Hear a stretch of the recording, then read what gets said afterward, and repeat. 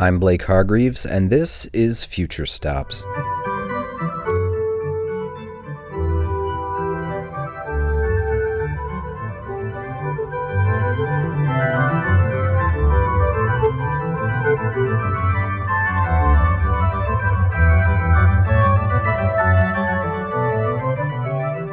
This is the sound of Berlin, April 2020. It's the peak of the coronavirus lockdown, and American organist Cameron Carpenter is performing live for hundreds of people. How is this possible during confinement, you may wonder? Is this pandemic concert a flagrant violation of the law and social graces? Or some misguided act of civil disobedience from an organist known for his irreverent and rebellious style? No, in fact, it's quite the opposite. Cameron Carpenter is the superstar organist of our time and creator of the International Touring Organ, a digital instrument requiring a road crew and speaker system which rivals that of your favorite stadium heavy metal band. For years, this Grammy-nominated Juilliard graduate's reputation has grown as a performer, playing the most prestigious venues around the world for an increasingly dedicated fan base. But of course, all of that came to a halt in March of this year. In response, Carpenter took to the streets of Germany to perform for a very different and much broader public. Today on Future Stops, we visit Cameron Carpenter's studio in Berlin and speak to him about his experiences performing public organ concerts on the back of a flatbed truck. Well, the idea wasn't actually mine. It was the idea of a close friend of mine here in Berlin named Christian Reichert, who's a dramaturg and a musical producer. What would you think about putting a small organ on a truck? We could take it around. And I immediately thought of Bach, and I thought, yeah, I can see that would work. And we kind of just workshopped the idea and developed it into what it became. So basically, we did 32 concerts in 4 days in Berlin. That was the first stage. And then we did 40 concerts in 8 days as the second stage, and that was all over Germany. And just because, it was just kind of a product of circumstances, really. I mean, I wanted to be playing, and I was, facing the entire cancellation of 2 basically concert seasons. So, of course, I was concerned about trying to do anything to generate income through playing. And there was a really lucky sort of synergy that allowed that to happen. And so it just kind of took off, and it was an enormous amount of work, but it was incredibly satisfying.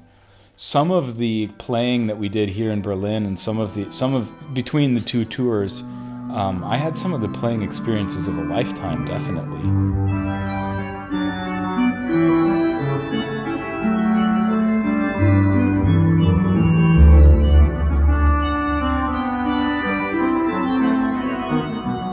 I mean, there were several days where I was probably the only musician, one of them playing in Europe in any way, I guess. And certainly at that level, I was playing on television and radio and for live audiences at a point at which it was becoming clear that the live audience might be gone. And so that was really noteworthy in some way. And it was also a great example of what can be very good for a musician, which is to just be thrown into something, where you're just thrown into the emergency situation and you just do it. Whether it's 8 performances a day or whatever, you just make the music right then because that's when it needs to be made. And that is not necessarily where the most careful playing occurs, but it is some of the most passionate playing. And like I said, some of those experiences I had on the truck were absolutely the playing experiences of my life, and not just once or twice.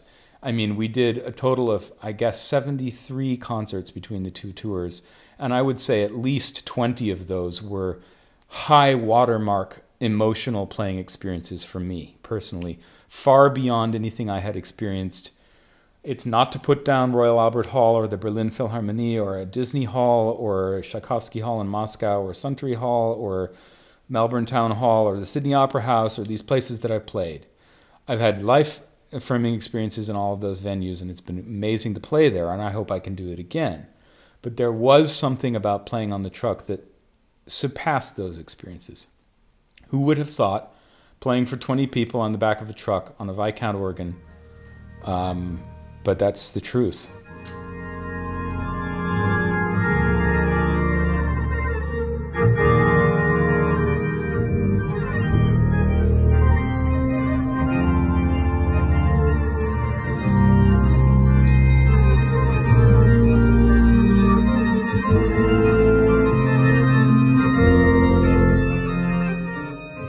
So was the truck just a normal truck, or was it like, did you have to customize in a whole bunch of crazy ways? We did customize a bit. It's not what I would call a normal truck. It's what's called a curtain sider. So it is a truck that's designed for presentation in some way. Sometimes they use curtain sider trucks for transporting precious automobiles, historic cars and stuff. The benefit of that is that we were able to build the whole stage build, so the console and the lighting truss, mixing desk, and amplifiers for the sound system, and then the sound system itself, which was on, two big clusters on either side of me, plus stage monitors. That was all built onto the truck first, and then it was a little more complicated than this, but basically the curtain can be pulled back, tied back. Everything's connected and unstrapped, and there are supporting, bars in there that have to be taken away. But the whole thing can be set up in about 15 minutes and broken down in about 10. But there wasn't any real customization that needed to be done to the truck itself. It was just a matter of having, what the equipment is that's done on the build. And the quality of equipment makes a huge difference. You need an extremely high quality sound system. Playing on a truck is not playing at Carnegie Hall. It's not that, actually I did some of my best playing on the truck and I put an enormous effort into it, but it wasn't necessary to present a show. It was, the focus was on trying to get good sound and also trying to have a visual presentation that would be self-intelligible, so that people could see, it's an organ on a truck. There didn't need to be an explanation for what it was. And that, having that kind of, those priorities in place kind of took care of everything else. Because then you just go up and play Bach, and Bach does all the work, of course. So it was kind of a way of moving a little bit away from the presentations that I had done and just doing a more simple kind of approach. This initial success led to more and more of these outdoor performances, culminating in a series across Germany, where Carpenter has lived for the last 10 years. The experience was simply extraordinary. There was one day in Berlin where we played at the Queen Elizabeth Hospital, which is a huge 19th century hospital complex here, which was a Corona hospital. And then we played at a hospice environment where there were about 10 people listening who, it was not only almost certainly the last music they would ever hear, but maybe the last thing that they ever did as a group. And that took place in a little sort of sylvan clearing out in the woods, amazingly. That was an incredible experience. And I just played some of the Goldberg variations for them. And then I think it was on the same day we had a setting in Lichtenberg, which is a center in Berlin where there are enormous, huge tower housing blocks that go on for miles. And everybody was inside. They were all quarantined. So we were playing in this open square at, 120 dB with earplugs, playing with earplugs and monitors. And the organ was heard for, 6 or 7 kilometers, and by thousands of people. So, it was just a day of experience of contrasts every time.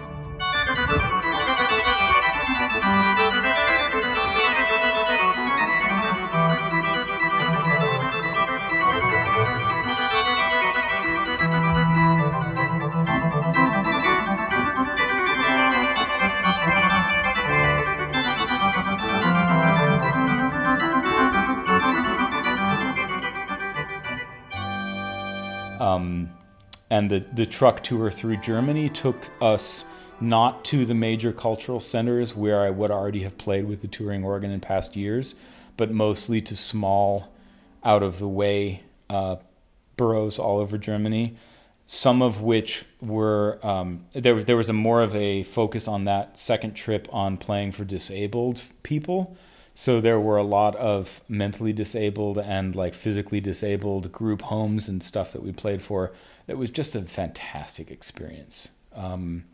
There were places where people were, where there was one amazing place where which is called Lebenshilfe in Rinteln, Germany, which is an enormous a campus which is mostly dedicated to people with different disabilities. And we played an outdoor concert there for about 200 of them. And as the organ was being set up, and they were being, most of them in wheelchairs or with assistants, were being brought in, a lot of these people were simply vocalizing like crazy. And the moment the organ started to play, everybody was totally silent. And they listened like it was the Musikverein. It was amazing. A little uncanny, actually.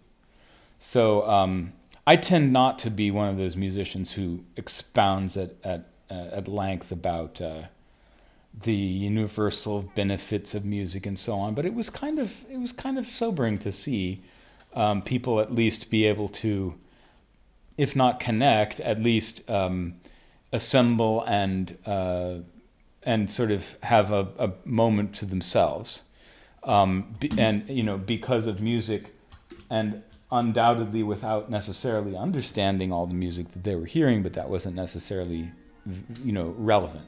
So it was a very different experience to playing in the concert hall, and it was a different experience playing wise in terms of what I needed to do to make the music work.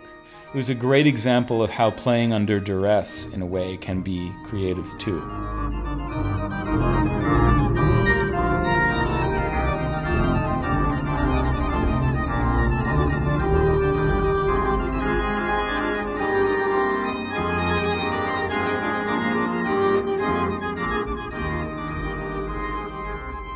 There was a concert we played for a housing block in East Berlin where there was a torrential downpour during the entire concert. It sounded great because, of course, the humid air just picked up the music even better.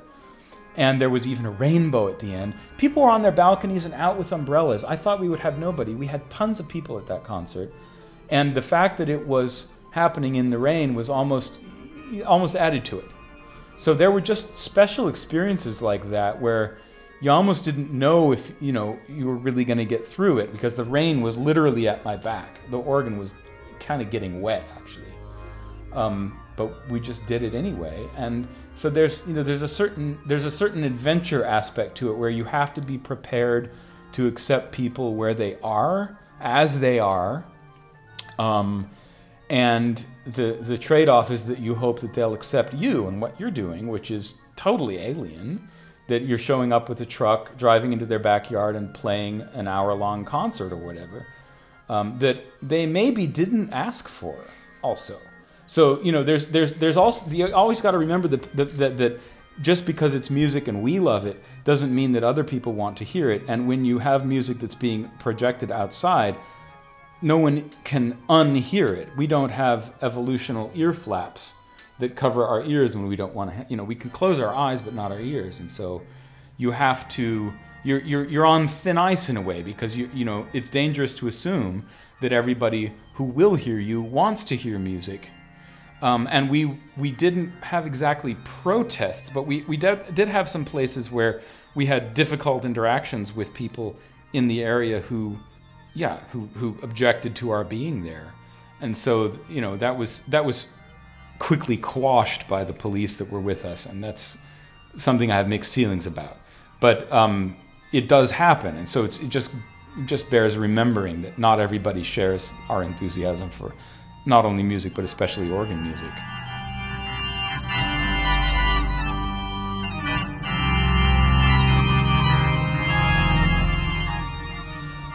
There was one place we played. It wasn't exactly for homeless, but it was a kind of a halfway house type of retreat. We had a lot of people with addiction problems, psychological problems, and people who were essentially destitute, what you and I would think of as destitute.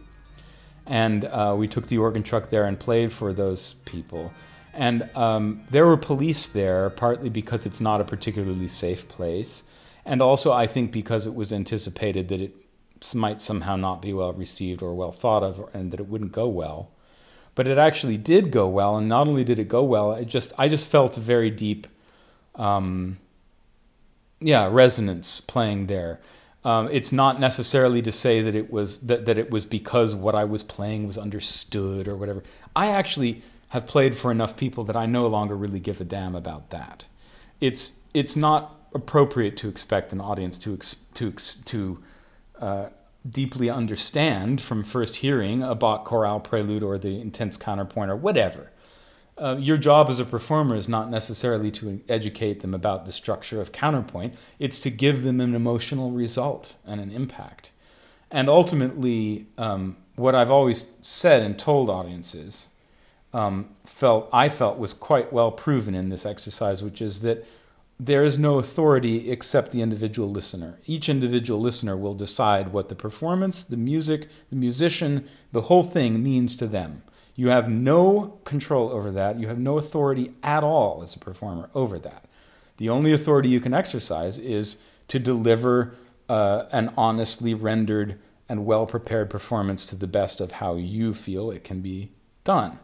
So that some of the places where I say it was a high water mark for me personally playing doesn't mean that I want to go back and listen to a recording of that playing. We're playing outside and at a decibel level that can be heard literally for several kilometers.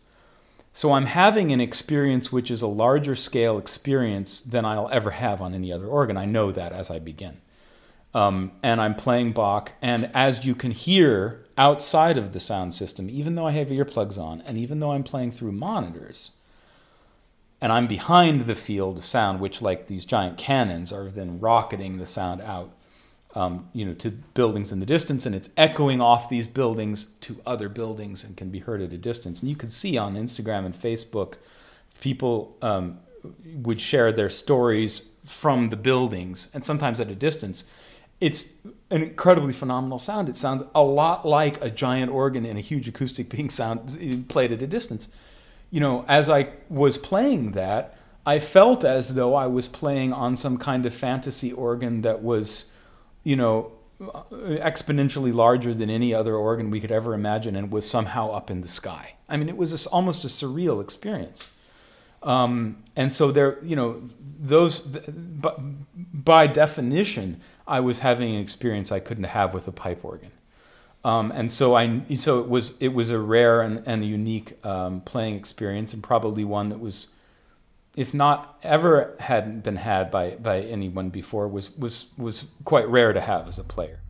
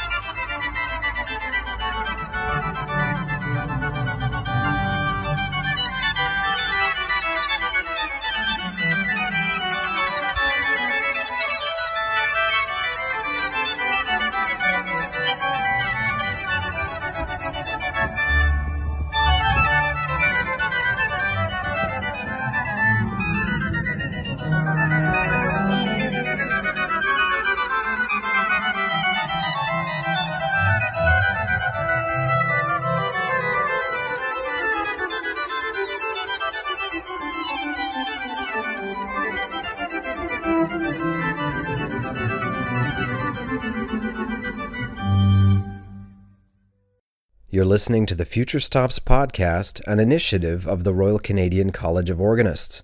My name is Blake Hargreaves, and I'm your host as we explore the world of the 21st century organ. We just heard today's feature performance, an excerpt from Bach's Prelude in A Major by Cameron Carpenter, who's playing in a public park in Eberswalde, Germany, in July of this year. The recital is part of a series of concerts for the confined, playing an electronic pipe organ on the back of a flatbed truck. These pandemic-provoked public performances were his response to the difficult reality of having his international touring schedule canceled. He chose to take this challenge and turn it into an opportunity to help others, without realizing how much the experience would affect him. I hate to sound selfish about it, but I suspect that maybe in some ways I got the most out of it. I hope not, but I just know that I did grow a lot as a performer, because it's always good as a performer to find yourself pushed into different situations. That's actually what the pipe organ purists always say. How can you turn away from the pipe organ? Don't you miss the experience of each pipe organ being different? But of course I do. That's what we love about the pipe organ, is that each one is, we have a relationship, a new relationship with each instrument. The problem is that on a large scale, that's just not compatible with 21st century musical commerce. It's not compatible with branding. You may or may not like it, but music is an entertainment and it is sold as such. And an organ is an organ to the audience. They're not there to worry on your behalf about whether you're able to execute what they paid to hear on the organ they happen to have. That's not their fault. And so, the organ truck is in line with all of that experience, in that it thrust me into a situation where, again, I needed to adapt to changing circumstances. When you're playing on the truck, do you ever play sort of sacred music? And if you do, what is the experience like of taking that music outside of a church and really putting it in front of a public that includes everyone? I mean, I don't generally play much sacred music, period. The closest I get to sacred music is occasionally playing, for instance, some of the larger Leipzig chorales. So the first one, the Komm Heiliger Geist Fantasy in F major, that I did play on the truck quite a bit. And there were a couple of short Orgelbüchlein that were played. So it wasn't, it's not really comparable as an experience for me to playing in a church, because I don't have a context for playing it in church.